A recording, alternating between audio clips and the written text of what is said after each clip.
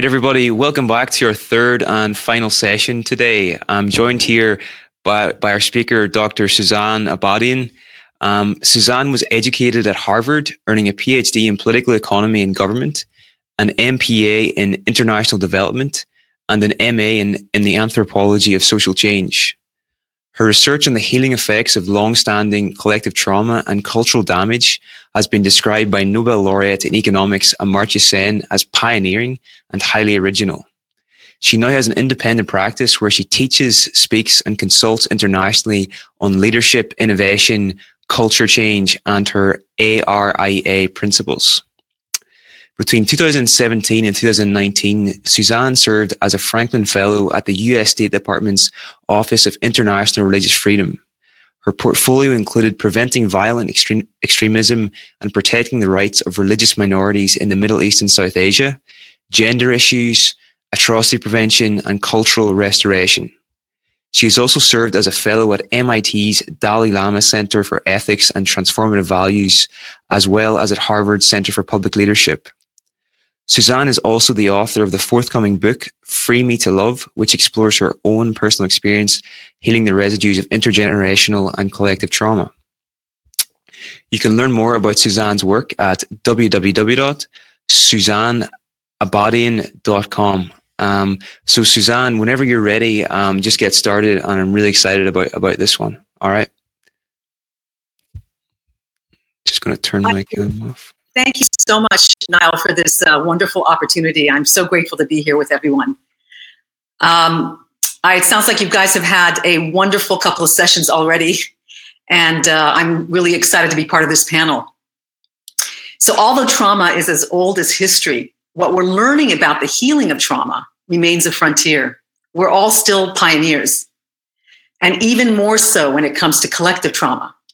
For addressing collective trauma, I found, does not just entail healing individuals, but also addressing institutional and cultural distortions that perpetuate trauma into the future. I'm speaking to you now from Cambridge, Massachusetts, where I'm visiting. And I'd like to begin, as I always do, by acknowledging and expressing my deepest gratitude to the generosity of the original custodians of these lands.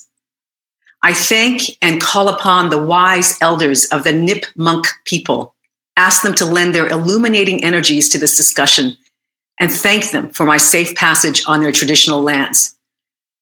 May they who have lived through centuries of collective traumas be healed as we are being healed. Let me now share with you a story of another indigenous community and a journey with friends into Ecuador's Amazonian rainforest some decades ago. Some of us had gone there, concerned about the survival of indigenous peoples whose lands were being swallowed up by logging interests, paved and polluted by oil and mineral industries. Touched by the plight of these Amazonian communities, some of my friends had gone with ideas of economic development and with checkbooks in hand. Our Amazonian hosts did want our support, but mostly of a different kind. The shamans and elders told us that we could assist best by returning back to our communities and helping our people transform what they called our dream, what we call our fundamental assumptions, aspirations, and worldview. It's out of these dreams that we form and manifest reality, they told us. It is we who live in an industrialized North and West that need to change because it's our dream, they told us, that is destroying the earth, disconnected as we are from ourselves, our spiritual nature, from one another and the natural world. Change our dream, and the ripples of that change will affect the whole world. In other words, the shamans ask us to consider the polluting effects of our thoughts and assumptions alongside the carbon emissions generated by our factories and automobiles. What the few remaining indigenous people know that many in our societies have forgotten is that our thoughts, our assumptions, our aspirations, our collective dream, the way we perceive and envision our reality, has great power. The world is as you dream it, they tell us. This isn't revolutionary per se. Advertisers and politicians know this and work to shape our beliefs to elicit certain kinds of behaviors from us. Clinical psychologists and social workers also know the importance of transforming and modifying beliefs. This may feel especially dangerous living as we are doing now in a post-truth world where lies masquerade as truths, conspiracy theories reign supreme, and where manipulators attempt to shape the collective dream. The question the shaman posed to us is, at this critical juncture, what are we dreaming for ourselves, the future of our planet, and for all of humanity? So I want to stop for a moment, pause, and take a minute and ask you to give me your thoughts and comments. Niall, if you can call them out, if you see any that you'd like to call out, what do you think the shamans meant when they said that we in the industrialized North must change our collective dream? What do you think are some of the elements of our collective dream that need changing?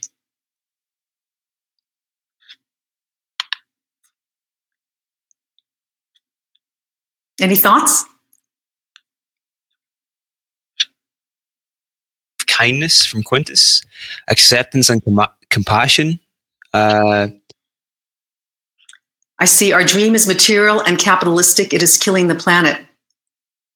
Capitalism is with a question mark. We need to stop trashing the world. It's going fast. The material stuff matters. Individualism. Based on greed. Their shamans are calling upon us. Oh, it's moving so fast. I'm having a hard time capturing them. Now, are you doing a better job than I am? Try and catch one here. Thank you for your thoughts. These look really good. Okay, from Sarah Greaves, I dream that we come to feel that we are all one as a planet, that when we harm the planet, we kill ourselves. Inner connections, then outer connections. We need to consider the consequences of our actions, relation to nature. We think we are separate. To get away from a materialist view of life, finding meaning in a healthy way, growing our consciousness and its greater connection with the universe, embracing the paradoxes of life. Would you want me to keep going, or is that enough? No, that's great. God, you guys are wonderful. I mean, there's a lot there, and I think you've got it in many ways. And I think I read someone saying the shamans are asking us to slow down, as has COVID. Thank you. Thank you for your thoughts. And I look forward to having more conversations about it in the Q&A. So I'm going to do a brief exercise with you. I'm going to read 2 short poems and ask you to pay attention to which you believe best describes this singularly disruptive time period we're living through now, as well as how each poem makes you feel. The slide is up. The first poem is by Kim Rosen. It's called In Impossible Darkness. I'll read it to you. Do you know how the caterpillar turns? Do you remember what happens inside a cocoon? You liquefy. There in the thick black of your self-spun womb, void as the moon before waxing, you melt, as Christ did for 3 days in the tomb, conceiving in impossible darkness, the sheer inevitability of wings. The second poem was written in the year 1855 by the English poet Matthew Arnold. Wandering between 2 worlds, one dead and the other powerless to be born, with nowhere yet to rest my head, like these on earth, I wait forlorn. I'm going to ask you now to do a quick poll. Now, can you please put the poll up? And without overthinking it, take a few seconds and indicate which poem best reflects what you believe in this moment about the era we are now living through.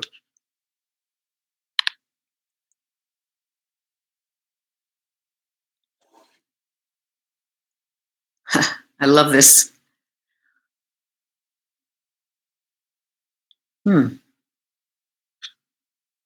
Well, I'm curious what the neithers are thinking, so I'd love to hear about that. But it looks as though at the moment there's 84, obviously, for as you can. I think you guys can all see the results, but some are saying both. And I think more are saying Kim Rosen's in Impossible Darkness, but there's a good portion that connect with Matthew Arnold's poem. So I'm curious what it also, take a moment and just let me know what it made you feel like, these poems, and what made you pick the poem you picked. Like, what are the underlying assumptions and beliefs that made you choose those poems? And also, what emotions did the poems elicit?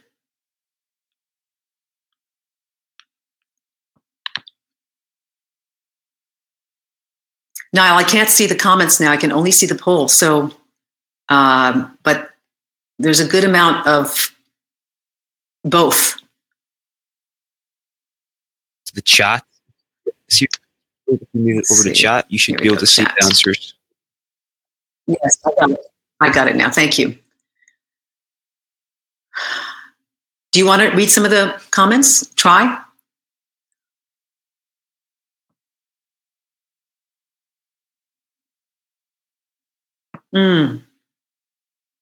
Christina's saying they both resonated with her, the hope in Rosenberg's poem, but also the feeling of loss and uncertainty in Arnold's.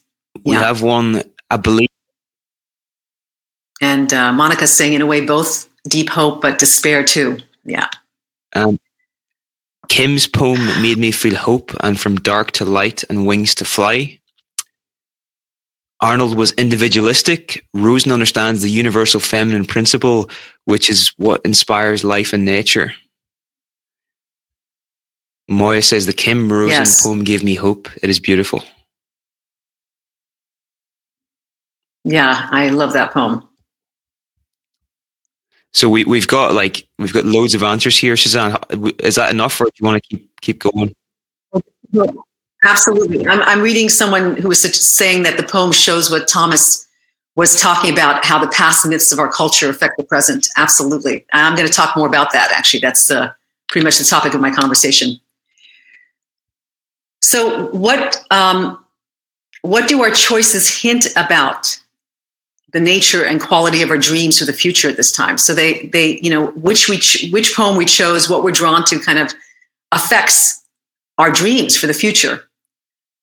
This polling just helped me take a temperature reading on how everyone's doing. It's a tough time to be alive for many, a scary, uncertain time. And these two poems, in a sense, reflect varying narratives about the state of affairs, one more pessimistic, the other more likely to lead to expansion and post-traumatic growth. I wanted to take a quick temperature reading on the nature of our assumptions and aspirations here. Our level of hopelessness impacts our collective dream and our capacity to heal and think creatively about solutions. So what does collective trauma, the topic of the day, have to do with any of this? With what the Ecuadorian shamans describe as our destructive dreams, the nature of our assumptions, worldviews, and aspirations, and their call for us to change? So I suggest at least two things. First, that collective trauma has the power to distort our collective dream. And secondly, because traumatic events are disruptive, the coming apart and disorder can potentially provide opportunities for us to reorganize ourselves in new, more generative ways. That is, if we use disruptions as a period to assess ourselves honestly, to surface implicit assumptions and reflect on the repercussions of having them, and to actively choose differently, to dream change, so to say, to weed out and transform the ones that no longer serve us, the crisis of trauma that we're now living through can lead to breakthroughs rather than disintegration. So my talk will be in two parts. In part one, I'll talk about how trauma tends to distort our collective dream. And in part two, I'll talk about how we can use it as an opportunity to help individuals and our cultures dream change. I have to say that I didn't start off as someone particularly interested in trauma. My interest in trauma was an outgrowth of earlier work on easing poverty and in peace building. In the earlier stages of my career, I started off studying why it was that so many people struggle under generational poverty and seemingly intractable conflict. I looked for answers across multiple disciplines, and as Niall mentioned, eventually got 3 graduate degrees, including one in cultural anthropology and a PhD in political economy and government. I found many explanations, but it wasn't until I did research among North American indigenous communities in the 1990s that I began to understand the damaging, ongoing impact of historical atrocities and collective trauma. In my doctoral thesis that I wrote over 20 years ago, I made the case to economists that undigested collective traumas continue to reverberate in many communities with devastating outcomes.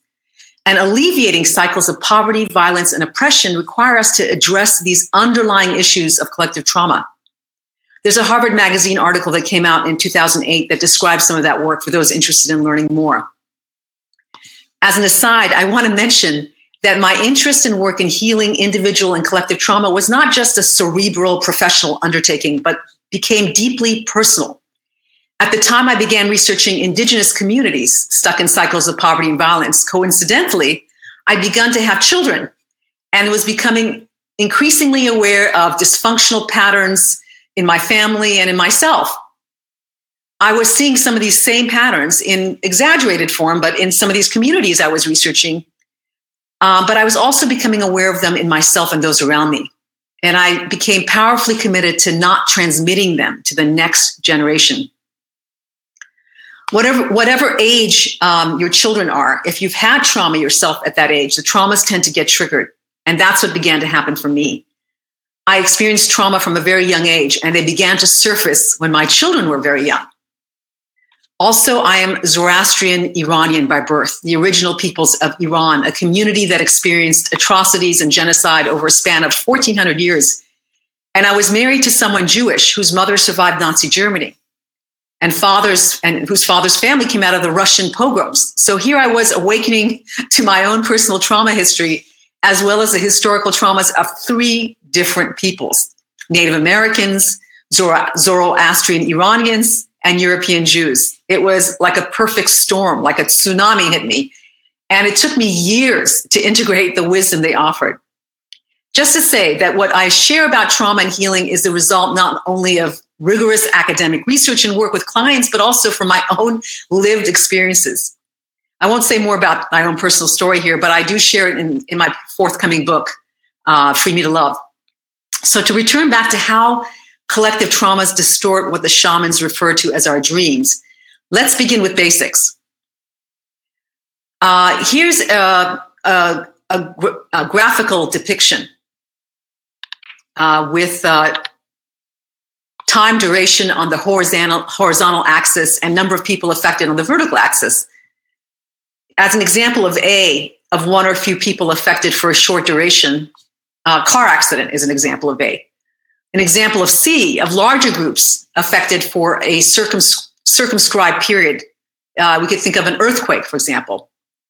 Chronic childhood abuse and neglect are examples of B, of one or few people affected by long-lasting traumatic events.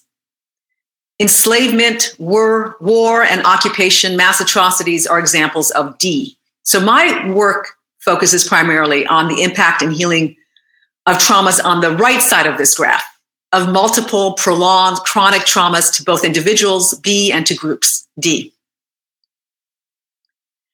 So we know that people experience something as being traumatic when they feel something precious is at risk and they can do little about it, whether that's something tangible like their life or the life of a loved one, or it could be something more intangible like democracy. In any case, captivity, helplessness, and terror characterize the experience of trauma. Trauma tends to throw individuals into a state of existential crisis, a crisis of faith. They may ask themselves questions like these: how could this have happened to me? Why couldn't I have stopped it? Where were my trusted protectors, parents, police, government officials, authority structure when I needed them? Where was God? People who experience trauma can lose faith in themselves, in other people, and in a higher power. Survivors of trauma can come to feel betrayed and mistrustful, especially those in positions of authority. Sometimes this is because offenders have a power relationship over those they victimize. They can become vulnerable to conspiracy theories, radicalization, and extremist ideology by individuals who take advantage of their mistrust, affirm and accentuate it, give it a target, and set themselves up as a savior. Now, we also know that because of the extraordinary resilience of most people, no blow or series of events in and of themselves are necessarily traumatizing to an individual or have been enduring or have any kind of enduring traumatic impact. Whether an event has enduring traumatic impact depends on at least two interacting variables. One, the objective characteristics like the age of the victim or the characteristics of the event itself. And two, the individual's subjective experience of the events. In other words, trauma is not just about the visceral experience of an event, but it's in part a product of the meaning we make of this experience. Now, Viktor Frankl's classic work, Man's Search for Meaning, gave us this powerful insight about the importance of meaning making in surviving trauma. Now, human beings are amazing creatures. We may differ from other animals, even the ones closest to us, the apes, because we're fundamentally meaning-generating machines. We like to make meaning out of everything that happens to us, and we create stories to try to explain why these things have happened as they have. In weaving explanations, we make manageable what previously may have felt unmanageable. Particularly when telling the story of a traumatic event, a sense of control and power is restored to individuals robbed of these by the experience. Embedded in the stories we author following trauma are a series of assumptions, conclusions we have drawn, or an underlying moral of the story. For example, Sarah grew up in a household where her father was a heavy drinker and regularly beat her mother. Now an adult, she has just managed to escape a violent relationship herself. Working with her, we find that a primary assumption she's had is that men cannot be trusted. Also, she tells us, there's something wrong with me. I always screw up relationships. I don't deserve anything better. These are what I'm referring to as post-traumatic narrative subtexts, PTNs for short. I'll give you more examples in a bit. But just keep in mind that typically people use the word narrative to refer to an explicit story that links events in a particular sequence in time. This happened and then this happened with a beginning and an end. Here I use the term narrative loosely as a shorthand for the underlying subtext of these stories, the underlying meaning they made from a sequence of events. PTNs, post-traumatic narrative subtexts, are the essential distillation or the significance derived and are a matter of perception and interpretation. In other words, there's a story, and then there's a narrative subtext, the song beneath the words. These hidden narrative subtexts filter reality, but are assumed to be self-evident truths. I distinguish between two broad categories of PTNs, depending on whether they are more or less adaptive. To the extent that narratives or beliefs help address and solve rather than avoid real problems, they can be said to be generative. In other words, the more a narrative generates ways to thrive under changed or challenging environments, the more adaptive it can be said to be.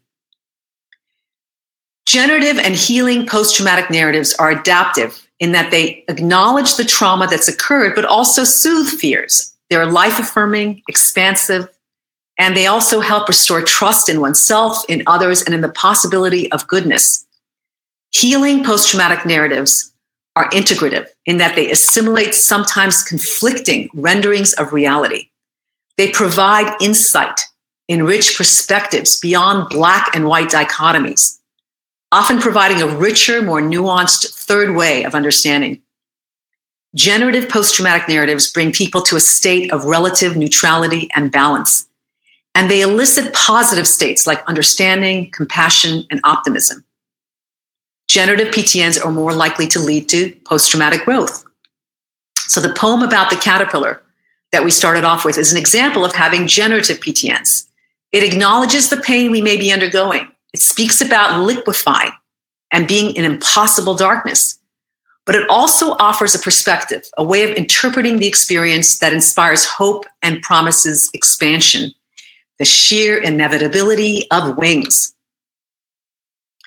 On the other hand, maladaptive or toxic post-traumatic narratives on the right side of the arrow are those that fan the human fear response and keep our survival instinct on high alert. They fuel a sense of urgency. Danger is all around and vigilance is called for. They keep alive a sense of chronic victimization and are fundamentally blaming of self or others. They tend to be divisive, generating greater measures of mistrust of an other. Maladaptive or toxic PTNs foster pessimism, hopelessness, isolation, and often set people on a path towards re-traumatization of self and others. We know that storytelling and meaning making are not always benign or benevolent then. They have the power to magnify or to ameliorate the effects of a stressful event. I'll soon explain why some are more likely to go down the generative path and others down the more toxic path. And if I don't, make sure you ask me about it. Besides distinguishing between two broad categories of PTNs, adaptive and maladaptive, or generative and toxic, I distinguish between two broad categories of maladaptive meaning making on the right. I think it's on the right. That is, toxic or maladaptive PTNs themselves tend to come in two varieties, disempowered and falsely empowered PTNs. So what characterizes each of these? Disempowering PTNs, post-traumatic narratives, are those that reflect a sense of being seriously flawed, damaged, unloved, unlovable, unworthy, alone, isolated, lacking in support and understanding, helpless, targeted, and unsafe. Disempowerment is what we most typically associate with trauma. But a second type of response to traumatic experiences is to adopt what I'm calling falsely empowered post-traumatic narratives, those that are grandiose, entitled, irresponsible, blaming, preoccupied with settling scores and getting revenge, categorically condemnatory, judgmental, disdainful, and righteously indignant. The falsely empowered PTNs are inflated, and the disempowered PTNs are deflated. While those harboring disempowering PTNs are self-condemning, judging themselves as less than others, those with falsely empowered PTNs condemn others and see themselves as superior to others. Perpetrators tend to have falsely empowering narratives. Sometimes people can be disempowered in one situation and falsely empowered in another, or even both at the same time. As we're seeing around the world with white supremacists, they have both the disempowered victim narrative about so-called white people and white culture at risk of disappearing, at the same time that they have the falsely empowered narrative of entitlement and supremacy. How does this happen that people can have both? Let me give you an example. A male child who is repeatedly beaten by his father receives two lessons simultaneously. By communicating in effect that I am bigger than you and can do whatever I want with you, the father disempowers the child. But at the same time, the boy is falsely empowered by the implicit message, and when you get to be an adult man like me, you too can do whatever you want to those who are more vulnerable than you are. This is also an example of how PTNs are transmitted intergenerationally.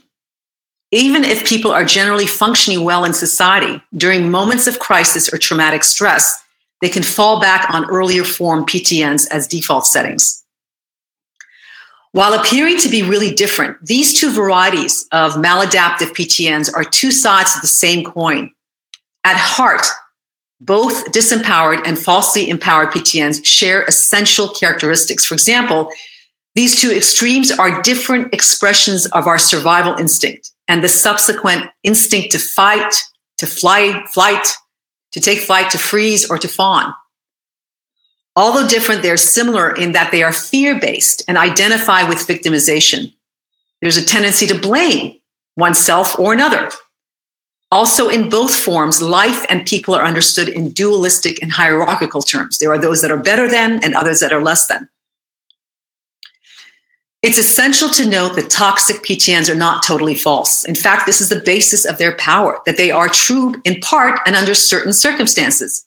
It's true that our demographics and cultures are changing, for example.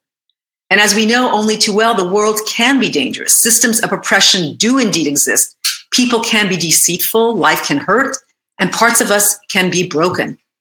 However, this is only part of the story, only part of the time. The problem is that PTNs are extreme and are the basis of extremism.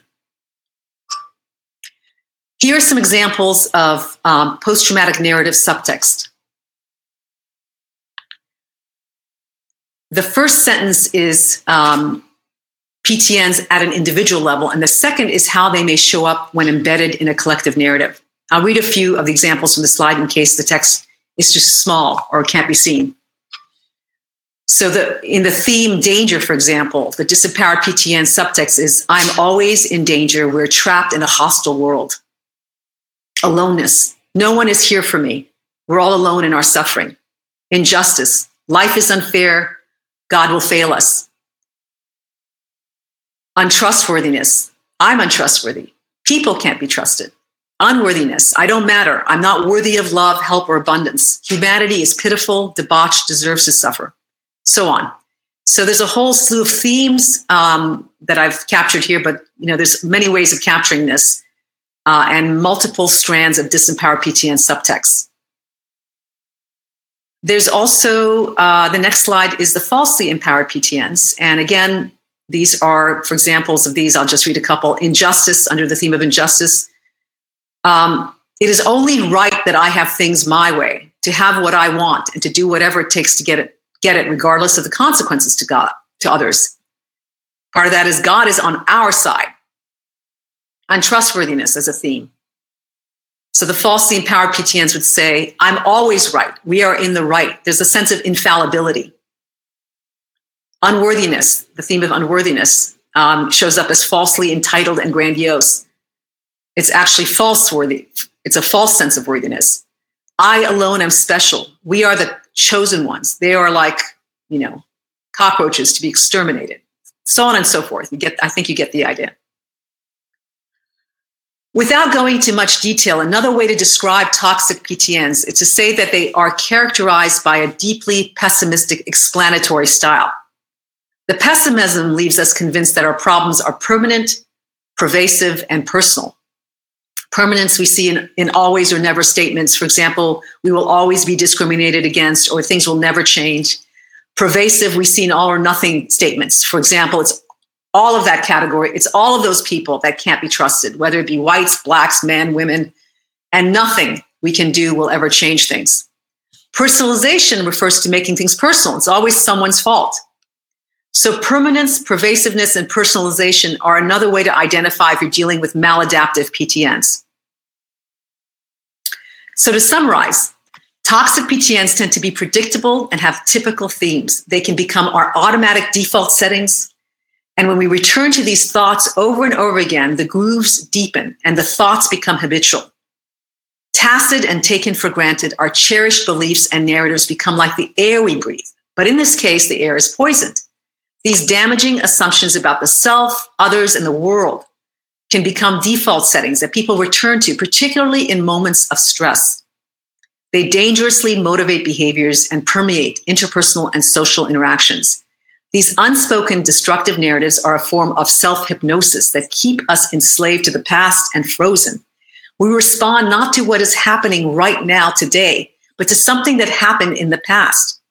Because traumatized peoples are often frozen in the past and not present to this moment's reality, they are frequently unable to solve today's problems and enjoy today's blessings.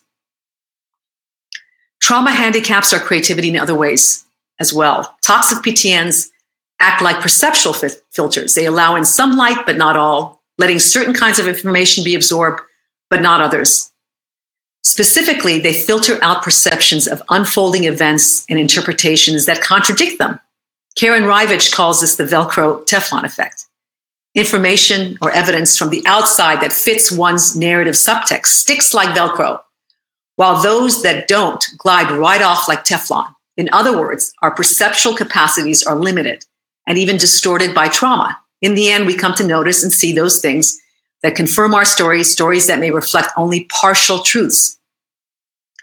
This is important because our assumptions and narratives become powerfully self-referential and self-reinforcing. In other words, because we see the world through the distorted filters of these PTNs and act as though they are true, there's a danger that we will elicit from the world those behaviors that in turn support our narratives. Here's an example of what I mean. I've already mentioned Sarah. When she was a child, she saw her overburdened mother being battered by her father. Now, as an adult, her life is run by a variety of toxic PTNs around the theme men are not to be trusted and women always get used. Sarah's now being courted by Henry, who has returned early from work in order to prepare her a surprise dinner. With every one of Henry's loving acts, Sarah's distorted filter is being challenged. But her toxic PTNs have never been fully surfaced. Her assumption that Henry is inherently untrustworthy has not been fully articulated, let alone questioned. Today, Sarah's had a rough day at the office with her boss, who happens to be male and a bit of a bully. She arrives home to delicious aromas and a romantically set table. She's testy, and things begin to escalate until she not only is ungrateful, but is accusatory. If you think you're going to get a night in bed out of me for cooking me a meal, you've got another thing coming. Henry finally explodes, slams the door as he leaves. He gets drunk that evening, spends the night with one of Sarah's friends, and Sarah's filters and behaviors, in effect, helped to elicit in Henry the behavior she expected. What she did not know about Henry was that as a child, no matter how hard he tried to please his mother, and he tried hard, he tried very hard and desperate for her love and approval, his mother was hypercritical of him. So Henry had his own set of pain-filled PTNs that complemented Sarah's. This isn't about placing blame, of course, but about breaking patterns and dynamics. Caught in seeing the world through the filter of PTNs, we become less creative and are in effect blind to the real opportunities that exist for things to be different. We don't take advantage of opportunities to connect that are there, or to derive support or tap into resources and to heal. The final point about the power of toxic PTNs is that they can be contagious, passed to others laterally and intergenerationally. For example, the American researcher Janie Victoria Ward distinguishes between two types of messages that African American parents pass down to their girls to help them cope with the realities of racism and patriarchy. Both kind of messaging are intended to support Black daughters to face reality, but do so in very different ways. The first type of messaging, Dr. Ward calls tongue of fire truth-telling, which in her own words, she describes as being harsh, tell it like it is negative critiques of the world some Black mothers inflict on their daughters to unmask illusions and ostensibly build character and psychological strength. But it doesn't. Instead, it breeds disconnection, despair, and isolation, and can be further traumatizing. These girls can come to believe that racism is intractable and generates maladaptive and self-destructive behavioral responses like losing interest in school or internalizing negative stereotypes about themselves. In my terminology, I would say that embedded in the tongue of fire truth-telling are variations on maladaptive PTNs, like why people can never be trusted, men can never be trusted, the system will always be stacked up against us, etc. The other type of messaging Dr. Ward characterizes as resistance-building truth-telling, where the messaging still confronts the realities of racism while also being affirming of the individual's potential and their connection to a collective movement. They are imbued with generative PTNs like the system can change, we're not alone in this, and we can make a difference. These help children develop self-esteem, resilience, agency, and positive action in connection to a larger community of resistors. The larger point is that both forms of messaging and the negative subtext are responses to collective trauma, one less and the other more adaptive. They are passed down through the generations and shape actions and reality going forward. Circling back to what the Ecuadorian shamans were suggesting, the quality of our dreams are affected by our experience of trauma, the meaning and assumptions we make as a result, and the PTNs we've adopted. Whether they be maladaptive or generative will determine the quality of actions and the reality we create going forward. Here's the thing. There's nothing new or exotic about trauma. Human beings have been exposed to traumatic events throughout time. Some people might even say that it's a precondition of being alive, at least for now. In an ideal world, the larger system, healthy families, communities, and societies can provide a healing context for people that are traumatized. A person who has experienced trauma can return to families and communities if they are unaffected that will lovingly contradict any maladaptive PTNs and help them somatically, emotionally process their trauma over time. Healthy communities also have a medicine cabinet full of balanced, optimistic, gratitude-inspiring, and abundance-oriented collective narratives that tell of the goodness of life on earth, getting through dark times, of sufficiency, and the goodness of people, how people are deserving of love, abundance, and joy. These healing narratives honor the self that was hurt and catalyze opportunities for people to be strengthened and grow from trauma at their own rate. Healthy, Generative narratives soothe and decatastrophize. Generative ceremonies, rituals, and stories allow for grieving, for communal witnessing of pain, and allow for compassion to arise. They reinforce a sense of worth, possibility, efficacy, and channel interpretations of events along lines that foster acceptance, integration, and transcendence. Dance, movement, humor, song, and joyful celebrations also balance out the reality of suffering. They allow for life to continue and even be enhanced after disasters have taken place. In other words, trauma is not a new phenomenon, and many cultures and communities have pre-existing institutional mechanisms to cope with and channel pain, as well as ways to reestablish a sense of hope, gratitude, and confidence. Under favorable and stable circumstances, when individuals have experienced traumas that are part and parcel of being alive, those individuals would be able to reach into their families and communities, and utilizing whatever sociocultural and spiritual resources are available, heal from the trauma. Sometimes and often moving forward with scars, but strengthened. So most traditional societies have a great deal of innate resilience.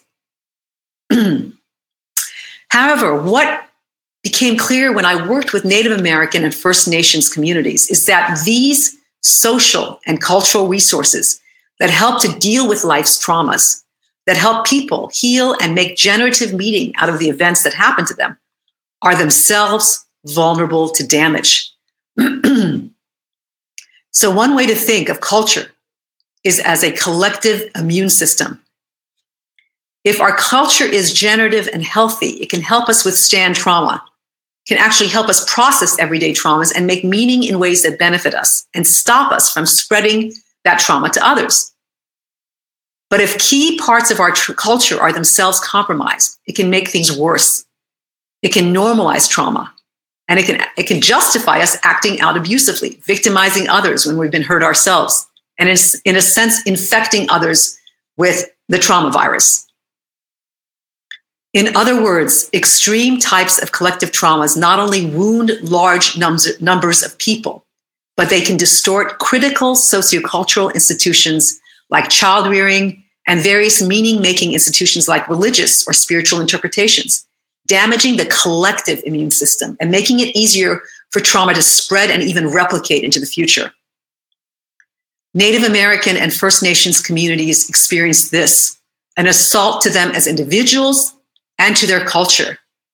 It would be as though they were exposed to a pandemic when most of their doctors were either killed or suffering themselves from the disease. So let me explain what I mean.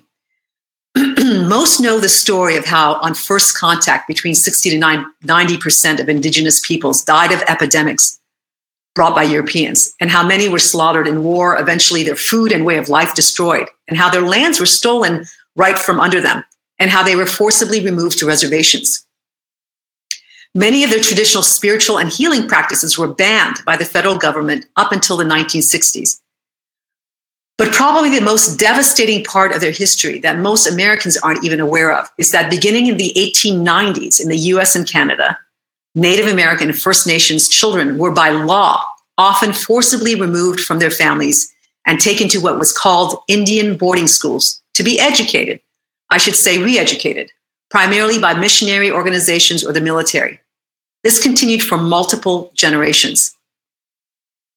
We now know that in many of these schools, large numbers of these children experienced the worst kinds of abuse: emotional, physical, sexual, spiritual, and intellectual abuse, sometimes at the hands of religious representatives like priests and nuns. In the first generations of these schools, almost half the children never returned home, dying literally of homesickness and despair. These schools severely punished children if they spoke their native language or practiced any of their traditions. They were essentially designed to turn these children into proper Christians and supposedly civilize the savage. Indigenous peoples were shamed and repeatedly told they were inferior to Christian Europeans. Of course, this is how they learned to view themselves and how they learned to treat their children. And after several generations of this, few were left who hadn't been infected by trauma, by the toxic, disempowered PTNs, and who knew the old ways anymore. It's not surprising then that beginning in the 1930s, after several generations had gone through these traumas of these schools, that there was an epidemic of alcohol and substance abuse, a means of numbing the unbearable shame, grief, helplessness, despair that's part and parcel of disempowering PTNs. So what happens if you come from whole families or communities that have had traumatic experiences over an extended period of time, when it's been widespread and prolonged collective trauma? And what if these traumas did not just assault individuals, but damage the cultural and societal institutions? Under these circumstances, when enough people in society have experienced enough trauma long enough, not just individual narratives, but collective narratives can themselves become infected with the very virus of despair, mistrust, inferiority, and superiority that some of them were supposed to counteract and address. Common examples of these narrative subtexts include: we're helpless to change anything, we will always be exploited, life is suffering. So I've been talking for a while now and have more to share, but I wanted to pause again for a moment and invite you to reflect on something. Where do you see these disempowered and falsely empowered PTNs active at a collective level in your own context, or in politics, or, for example, in religious narratives?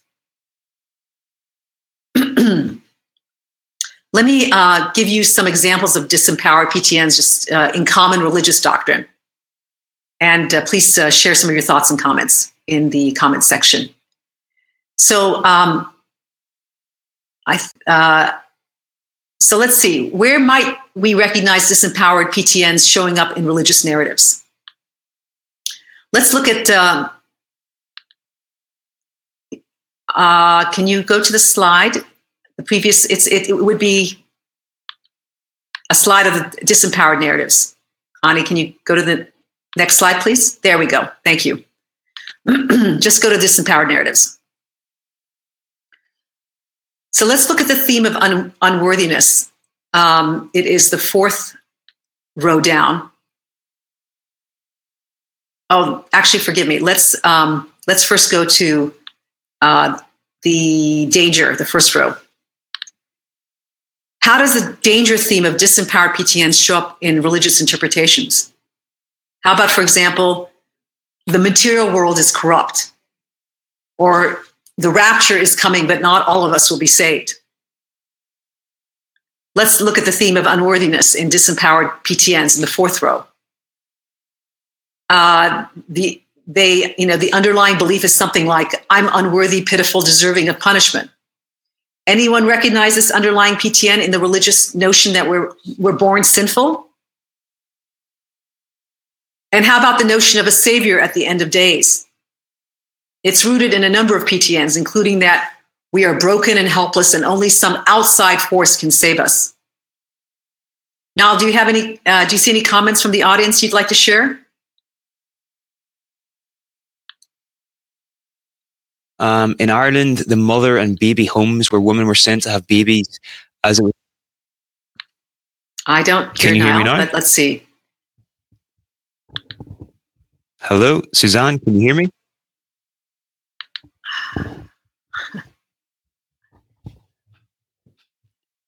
Can you hear me now, Sousan? Okay, there's a bit of a lag there. Thank you. So we've got quite a few examples. Josephine says, in Ireland, the mother and baby homes where women were sent to have babies as it was unacceptable to be pregnant outside marriage.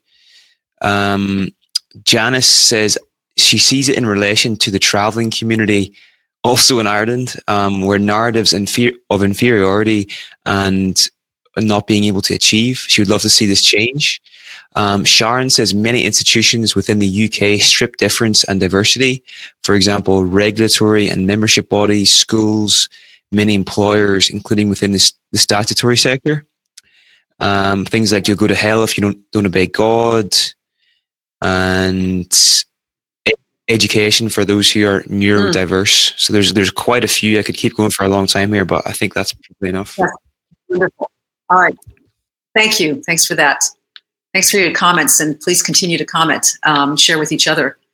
Ani, can you switch to the next slide, please? So here again are the examples of falsely empowered PTNs. Again, where do you see them appear in the collective? I'll give you an example of falsely empowered PTNs within religious doctrine. So look here on the third row under unworthiness. Really, in this case, again, it's false worthiness. Do you see anything in religious doctrine that reflects this falsely empowered PTN of I alone am special?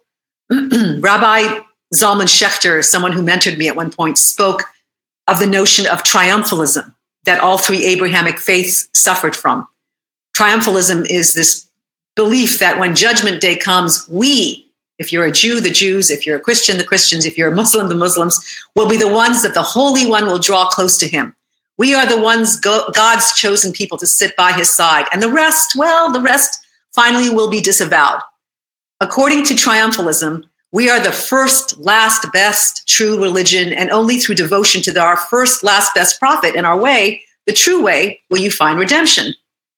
Some of the other ways may, with great luck, get you a long way in the direction of God, but all the other ways are incomplete and lesser than ours. So triumphalism, with its suggestion of a special and exclusive connection to the divine and to truth, is in part falsely empowered and grandiose. What do you think happens when an individual is in the throes of toxic PTNs, him or herself, and has their maladaptive PTNs, whether disempowering or falsely empowering, reinforced by what is considered sacred text?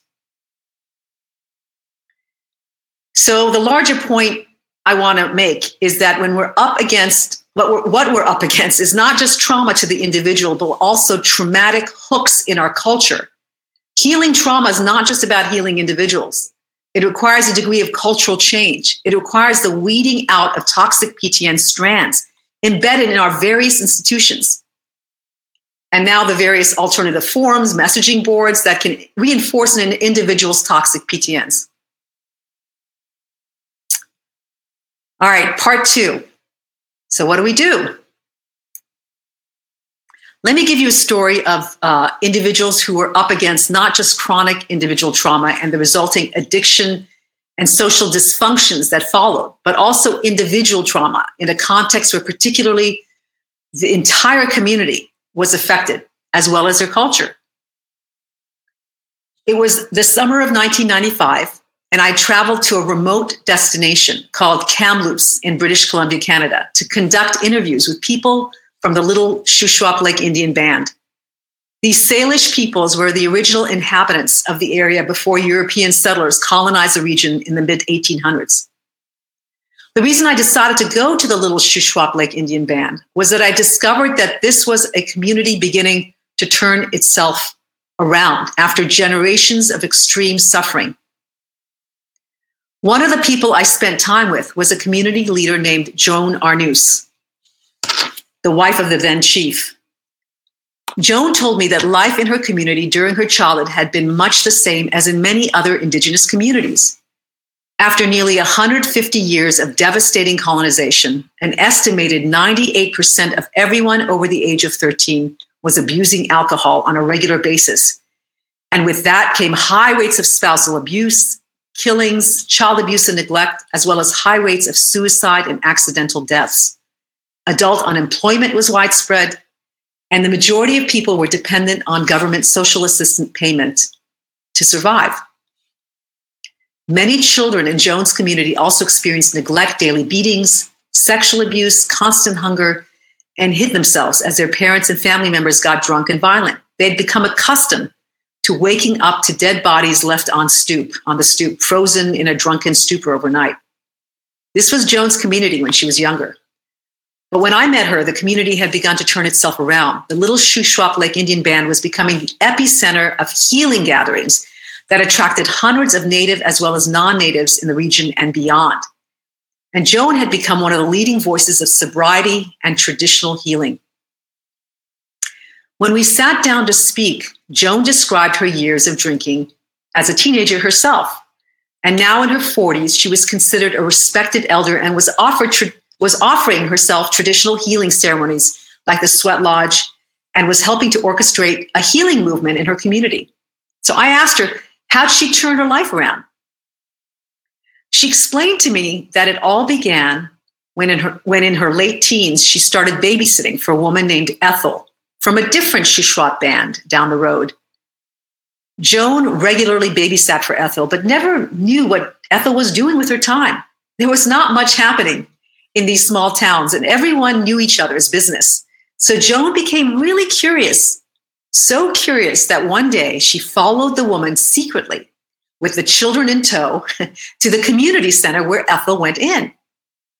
Joan peered through the window and watched as Ethel set up chairs in a circle and then eventually sat all alone in the large hall in the circle of empty chairs.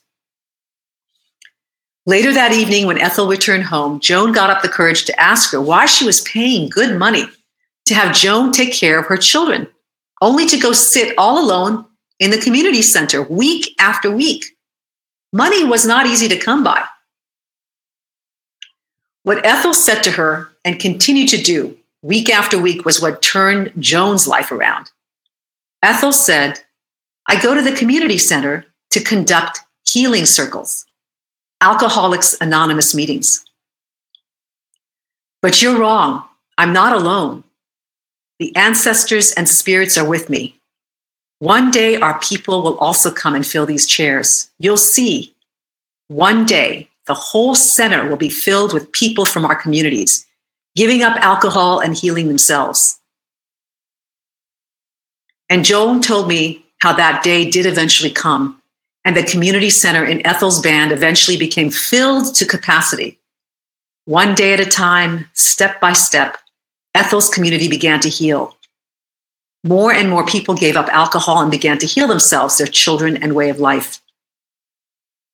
Ethel's dedication not only eventually inspired her community's healing journey, but also inspired radical shifts in people like Joan, and through Joan, her own community. I eventually wrote over 500 pages for my Harvard doctoral dissertation on the impact of collective trauma and the antidote, including cultural renewal. Like Joan and Ethel, some of our communities are struggling in unimaginable ways. And yet Joan and Ethel, two ordinary women who faced what seemed like impossible odds, still went ahead and helped spearhead change. Of course, progress is not a one-shot deal, and healing and evolution take time, but the journey had begun. It's important to note that Ethel and others like her could never have done what they did without mentors and allies outside their communities. For example, in Ethel's case, she had non-native Alcoholics Anonymous sponsors outside her own community who held her hand, provided invaluable support throughout. By the way, what if she had had an assumption or maladaptive PTM that you can never trust those others, non-Indians, and held on to it? What would have happened to her community, and all the other communities she inspired?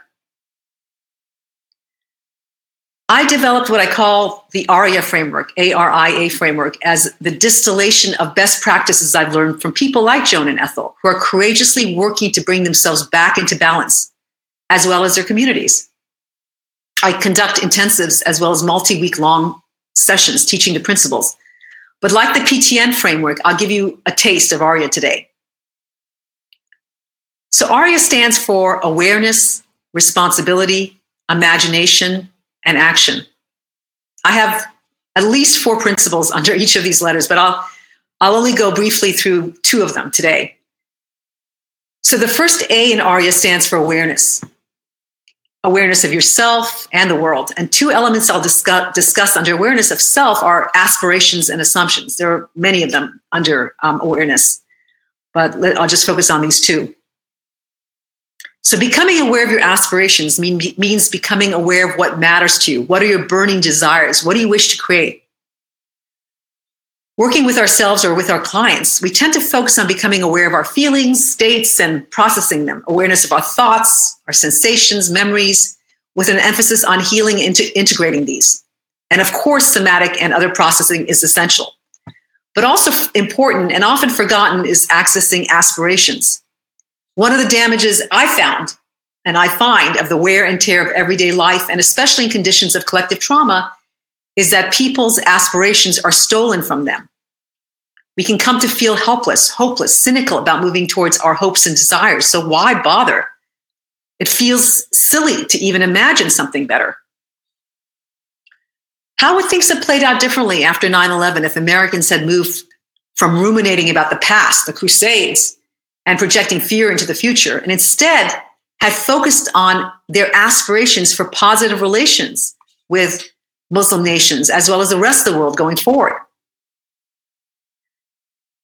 It was important for Ethel of the Little Shuswap Lake Indian Band to become not just aware of her pain and processing these, but also aware of her deepest aspirations.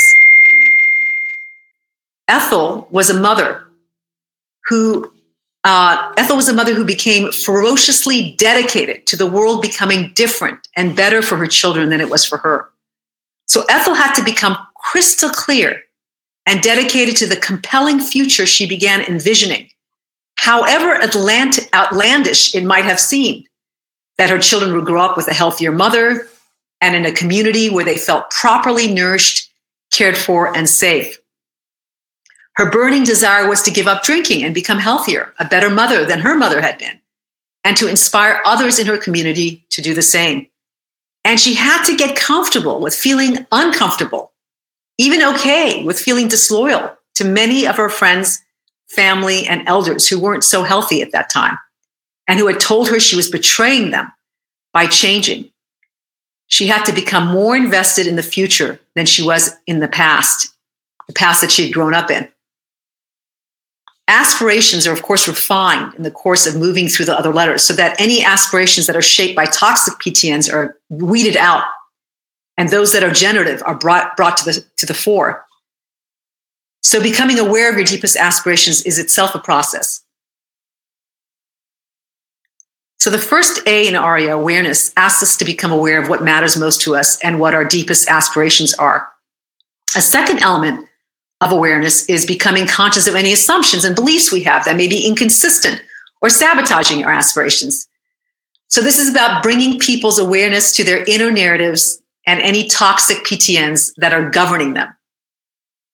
Some of our aspirations may have become hijacked, infected by toxic PTNs, by notions of supremacy or inferiority. Also, we may become aware that some of the limiting beliefs and emotions we have are not our own. We've been acculturated into them. They've been handed down to us from our families and communities. We might have to grapple with issues of loyalty, as some of the dysfunctions have been handed down to us by people we respect and treasure. But until we become aware of them, we can't release them. So awareness, the first A in ARIA, begins with becoming aware of oneself, one's aspirations, as well as one's limiting assumptions and toxic PTNs. There's a lot to awareness, including greater awareness of the larger world, but even becoming aware of just these two elements puts you ahead of the game. The R in ARIA follows immediately from the A of awareness. It really goes hand in hand with it and refers to responsibility. This is the antidote to toxic PTNs that are all focused on blame, blaming the self or blaming another. At its core, responsibility is about recognizing that even though we may not be able to directly control outside circumstances, and we may not be responsible for these circumstances, we can be responsible for our beliefs, responsible for what we decide to give our attention to, for our emotional states and our behaviors, which will give us the best opportunity to create our experiences going forward. As mentioned earlier, parents who crafted narratives for their Black girls that conveyed the reality of racism, but did so in ways that were not blaming and absolutist, allowed their daughters to grapple with racism, but also equipped them to connect, have agency, and take responsibility with others for resisting and dismantling racism and patriarchy. In Ethel's case, she also had to not only become aware, but also utterly responsible for her assumptions. She had to learn to rewrite them and redirect her attention towards her aspirations and not towards thoughts of victimization and hopelessness. Of course, she needed to process her anger and grief. She would have had to learn ways to self-regulate, but she would also have had to make the decision to stop ruminating on blame and place her attention instead on taking what next steps she could towards her aspirations and a healthier life. She was able to make necessary changes because she took responsibility for adopting new, more life-affirming, generative beliefs, ones that were really different than what current reality told her were possible or true.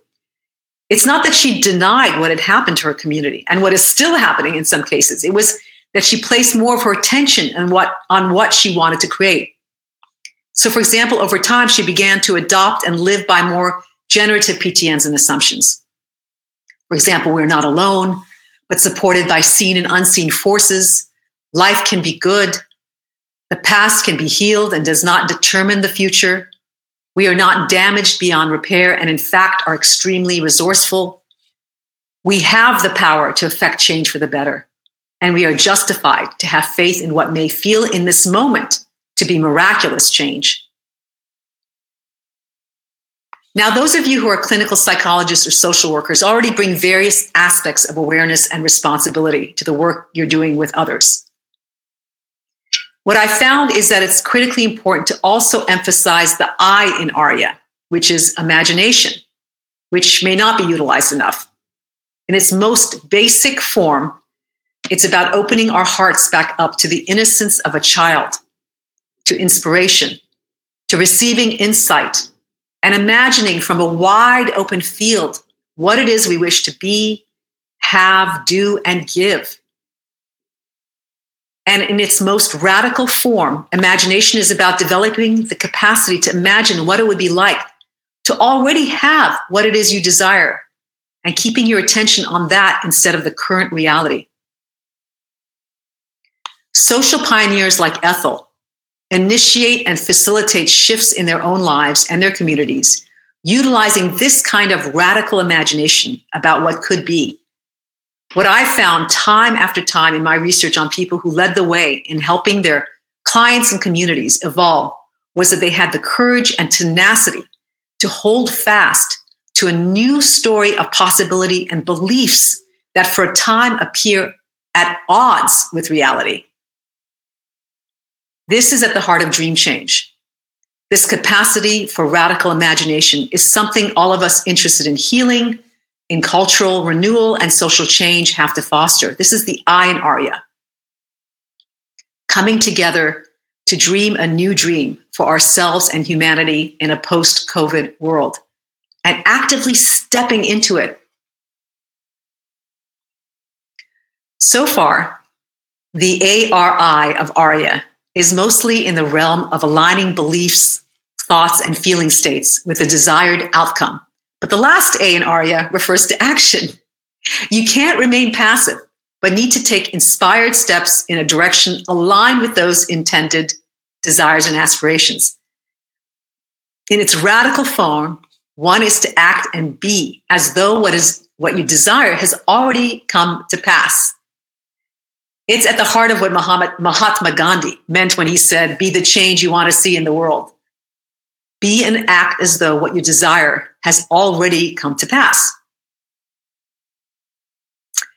One of the 4 principles of action is to act as if, acting as if what you desire is already here.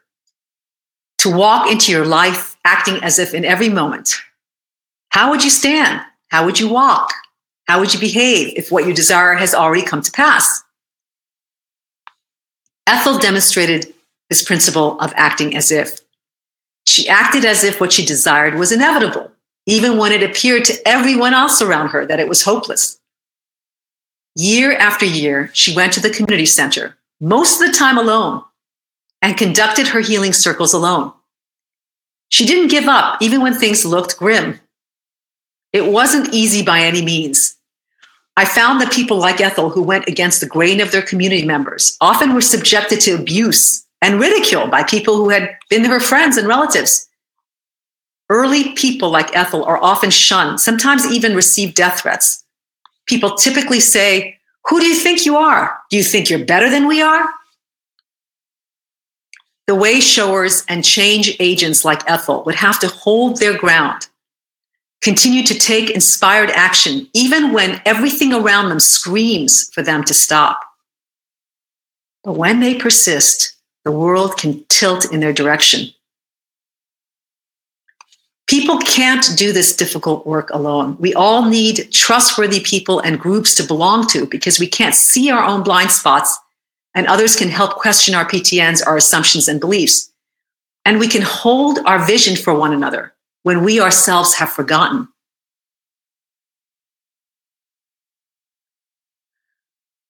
So I'm going to take a final poll, but before we do that, Ani, can you please put up the last slide, or the slide 16? For this final poll, I'm going to read two statements describing humanity. The first is from the 1984 science fiction film called Starman. Here is this extraterrestrial in conversation with a person, reflecting about human beings. He says, "You are a strange species, not like any others, and you'd be surprised how many there are. Intelligent but savage. Shall I tell you what I find beautiful about you? You are at your very best when things are worst." The second is a 2013 quote from the British naturalist David Attenborough. I'm sure most of you recognize him, who's a narrator for Planet Earth. And he's quoted as basically saying that humanity is a plague on the earth. The full quote is, "We are a plague on the earth. It's coming home to roost over the next 50 years or so. It's not just climate change, it's sheer space, places to grow food for this enormous horde. Either we limit our population growth or the natural world will do it for us. And the natural world is doing it for us now." All right, Neil, can you give us a second poll? I'm going to ask you, without, again, overthinking things, to take a moment and let me know which of these do you believe best describes humanity. There's, of course, no right answer. We'll just take a few seconds. So one is humanity is a remarkable species. It's at its best when things are at their worst. Or humanity is a plague on the earth, or neither, or both. Let's see what most of you are saying both. And there's also a good number, as you can see, of we are a remarkable species, and also a number of people who say we're a plague on the earth, and some who say neither. I really want to know what neither means, so I'd love to hear about that. Please, we're going to have a long Q&A session and comment session, so I look forward to hearing about that. So again, it looks like the majority of people have said both. So what do I believe? I'd say that both can be true. And if the Amazonian shamans are right, what becomes of us is ultimately up to us and depends on which of these assumptions about humanity we choose to focus our attention on and emphasize. So I'm going to end this portion with the last lines of Amanda Gorman's poem, "The Hill We Climb." It's the poem that this remarkable 22-year-old recited on President Biden's inauguration, January 20th. "We will rebuild, reconcile, and recover. And every known nook of our nation and every corner called our country, our people diverse and beautiful will emerge, battered and beautiful. When day comes, we step out of the shade, aflame and unafraid. The new dawn blooms as we free it. For there's always light, if only we're brave enough to see it. If only we're brave enough to be it." All right, I look forward to hearing your questions and comments. This was a whirlwind. And Niall, let's open things up.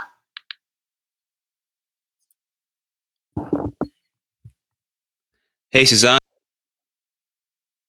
Hear me and see me? Hey.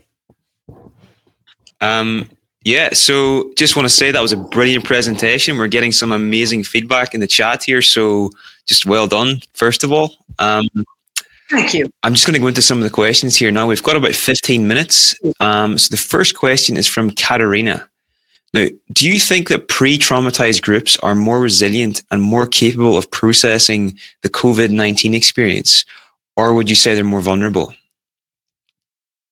That's a really good question. In part, it depends on how traumatized they were before. Meaning, if they had rolling traumas in the past and haven't yet recovered even from those, then they may not be more resilient.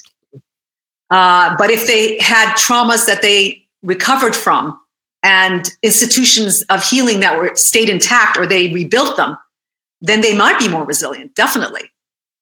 So it just depends on the kinds of traumas they had experienced previously and what kind of experiences they've had. Okay. The next question is also from Katarina. How do we approach toxic PTNs in psychotherapy with an individual client?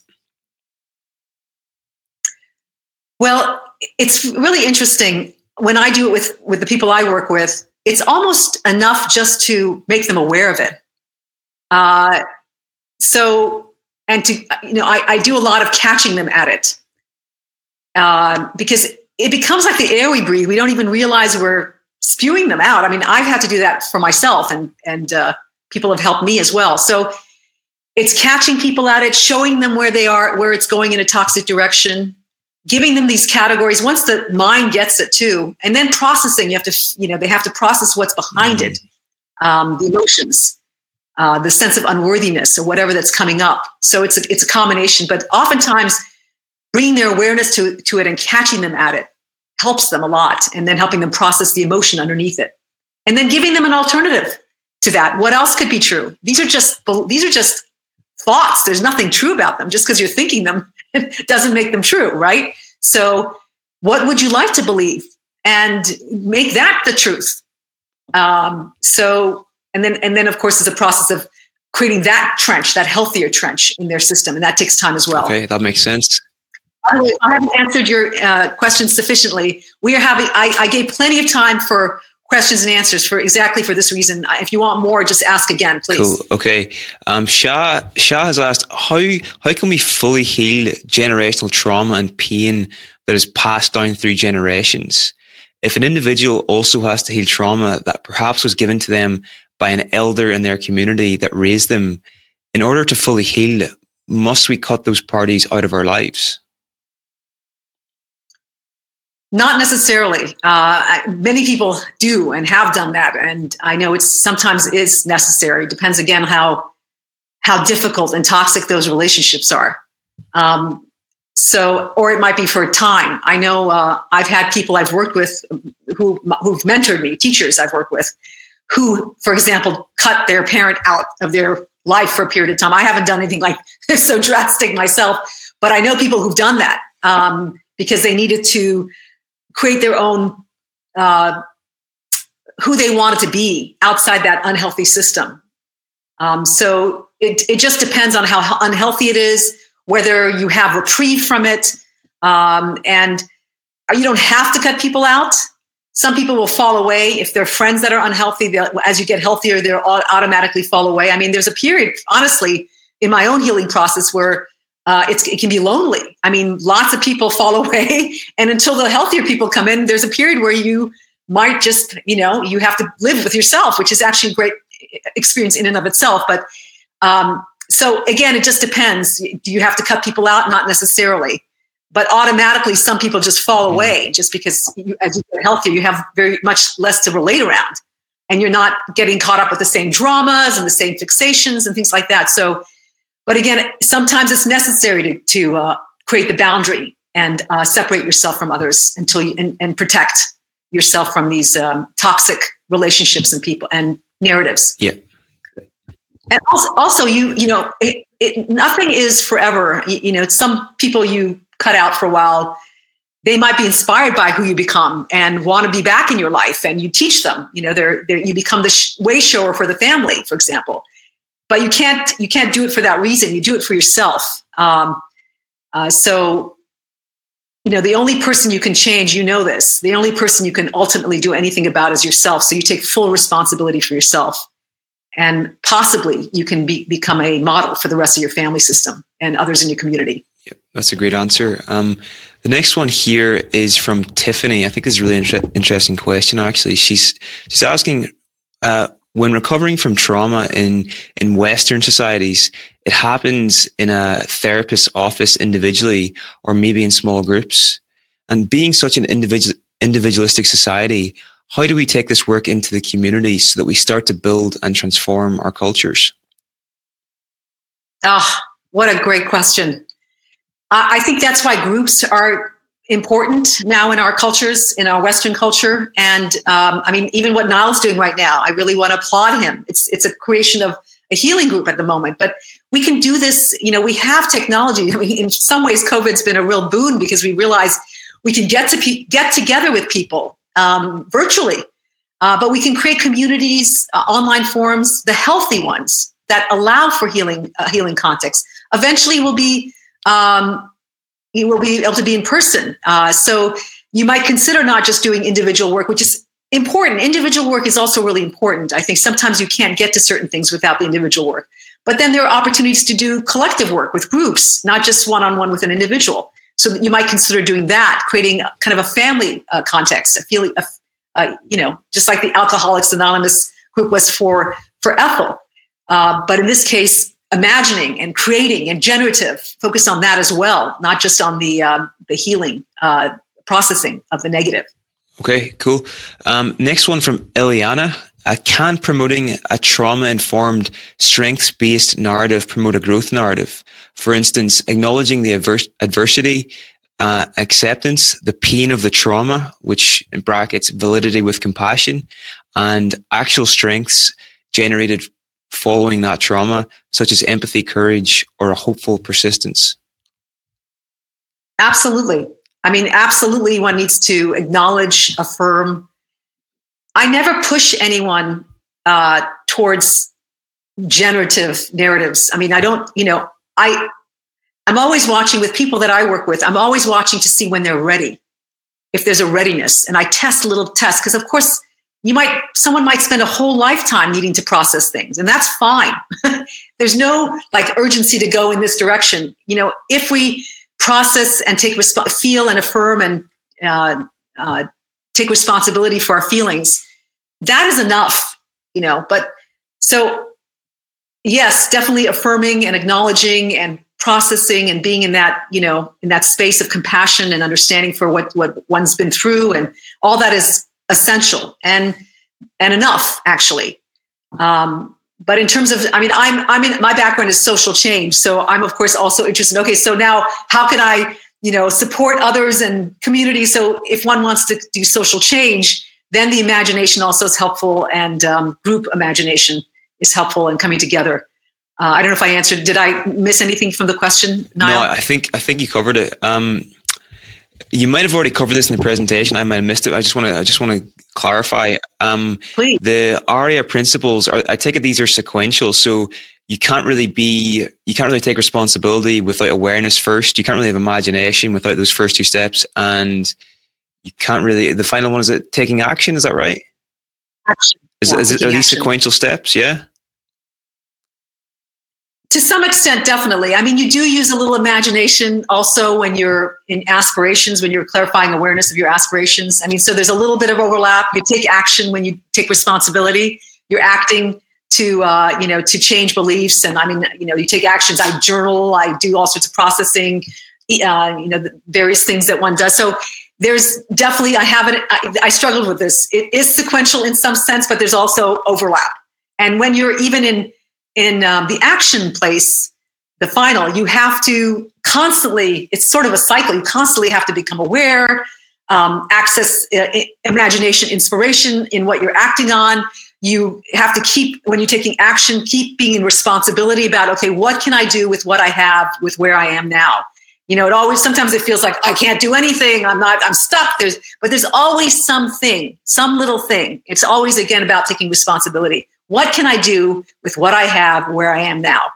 And there's one step I can take, but it has to be informed by inspiration, by imagination. So they sort of bleed into one another by the end, but it's not completely sequential. In other words, it's not linear. It's never linear, right? Or it's linear and circular, both. How about that? Cool. Okay. I know it seems that responsibility is absolutely critical to all four.